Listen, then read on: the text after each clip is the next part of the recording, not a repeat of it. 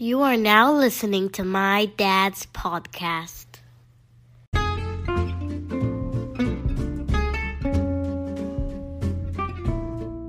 Well, it's the age-old question. Does having sex at late pregnancy help induce labor? Well, although it's a pretty good suggestion and may be fun to try, what does the data suggest? Let's take a look at that now.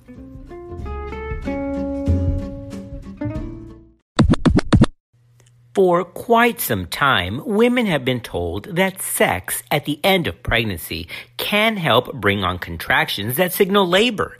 It's long been used as a natural method to try to induce labor, especially when women are just tired of being pregnant. But is there any evidence that this is true?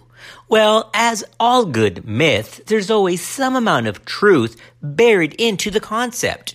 Human sperm contains substances called prostaglandins, which of course are hormone-like substances that can help ripen the cervix and therefore help labor begin. Now that of course is in theory.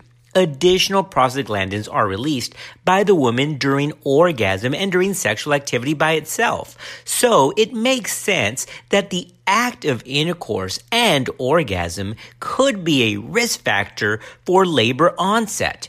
Sex also plays a role in the stimulation of breast and nipples, which can itself release natural oxytocin. Pitocin, of course, is a synthetic form of oxytocin that's been used to cause uterine contractions since the 1960s. So, once again, it seems plausible that the act of intercourse, along with nipple and breast stimulation during the act, could potentially trigger the onset of labor. But what does the study show? As you would suspect, this is an area that has little high-quality research, but there have been some studies performed. Perhaps the better method of giving a reliable answer is, of course, to conduct a randomized controlled trial where one group of women have vaginal intercourse at least twice a week late in pregnancy and a similar group abstain from sex. Well, a study just like this was done and enlisted 123 women who had a low-risk singleton-term pregnancy. That RCT actually found that vaginal intercourse did not hasten spontaneous labor at term. Similarly, a study from Malaysia enlisted over 1,000 women, with half advised that coitus late in pregnancy after 36 weeks could be used as a natural method to safely expedite labor. The other half were told that sexual intercourse was safe, but its effect on labor was uncertain. They were to keep a coitus diary, and those who didn't return it were contacted for a phone interview. The women who were told that coitus could hasten labor had more sex than the control group. However, there was no difference between the two groups of women in labor onset and the need for artificial labor induction. Another study by the Malaysian researchers found that women who reported coitus were actually less likely to go into spontaneous labor before their scheduled labor induction. In other words, it completely backfired. Whether they had orgasm or not actually did not influence the rate of spontaneous labor. They were also happy to report that there was no association with any adverse pregnancy outcome for a coitus or orgasm as long as the pregnancy was deemed low risk.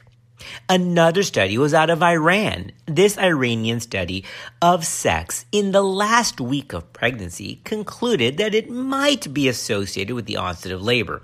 But it was a small study with only 60 women who were questioned by a midwife at face-to-face interviews when they came to the hospital while in labor.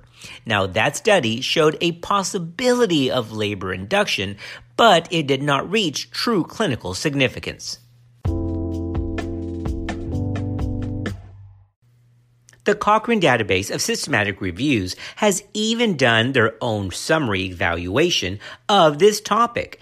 They note that the role of sexual intercourse in the initiation of labor is uncertain. The action of sexual intercourse in stimulating labor is unclear, and it may be due in part due to physical stimulation of the lower uterine segment or endogenous release of oxytocin and prostaglandin-like substances like we've already discussed. So they sought out to review the available evidence and come up with a conclusive answer. The reviewers concluded that the role of sexual intercourse as a method of induction of labor is actually uncertain, and that any future trials investigating sexual intercourse as a method of natural induction needs to be of sufficient power to detect clinically relevant differences in standard outcome. However, it's important to note that none of the trials or none of the studies published that were investigated showed any evidence of true harm, and there may be a psychological benefit to continued intercourse, again, barring any pregnancy contraindications, because it increases bonding between the pair. That, of course, can have additional benefits as they prepare for future parenthood.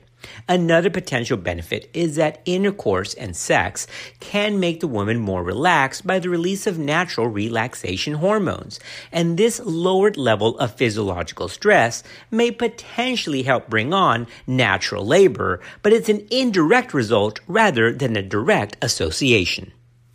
All right, so what do we know? Well, like most good myths of pregnancy care, there does not seem to be good evidence that having sex during late pregnancy or having frequent orgasms leads to spontaneous labor onset. However, it is true and noted that having intercourse can trigger frequency of contractions, but those contractions seem to be short-lived and do not lead to true progress of labor. So again, we want to make that distinction. There is evidence that having intercourse or orgasm can trigger contractions, but those contractions seem to be non-productive. In other words, they're more Braxton Hicks than true effective contractions for cervical change. Thanks for listening. We'll see you next time on Clinical Pearls.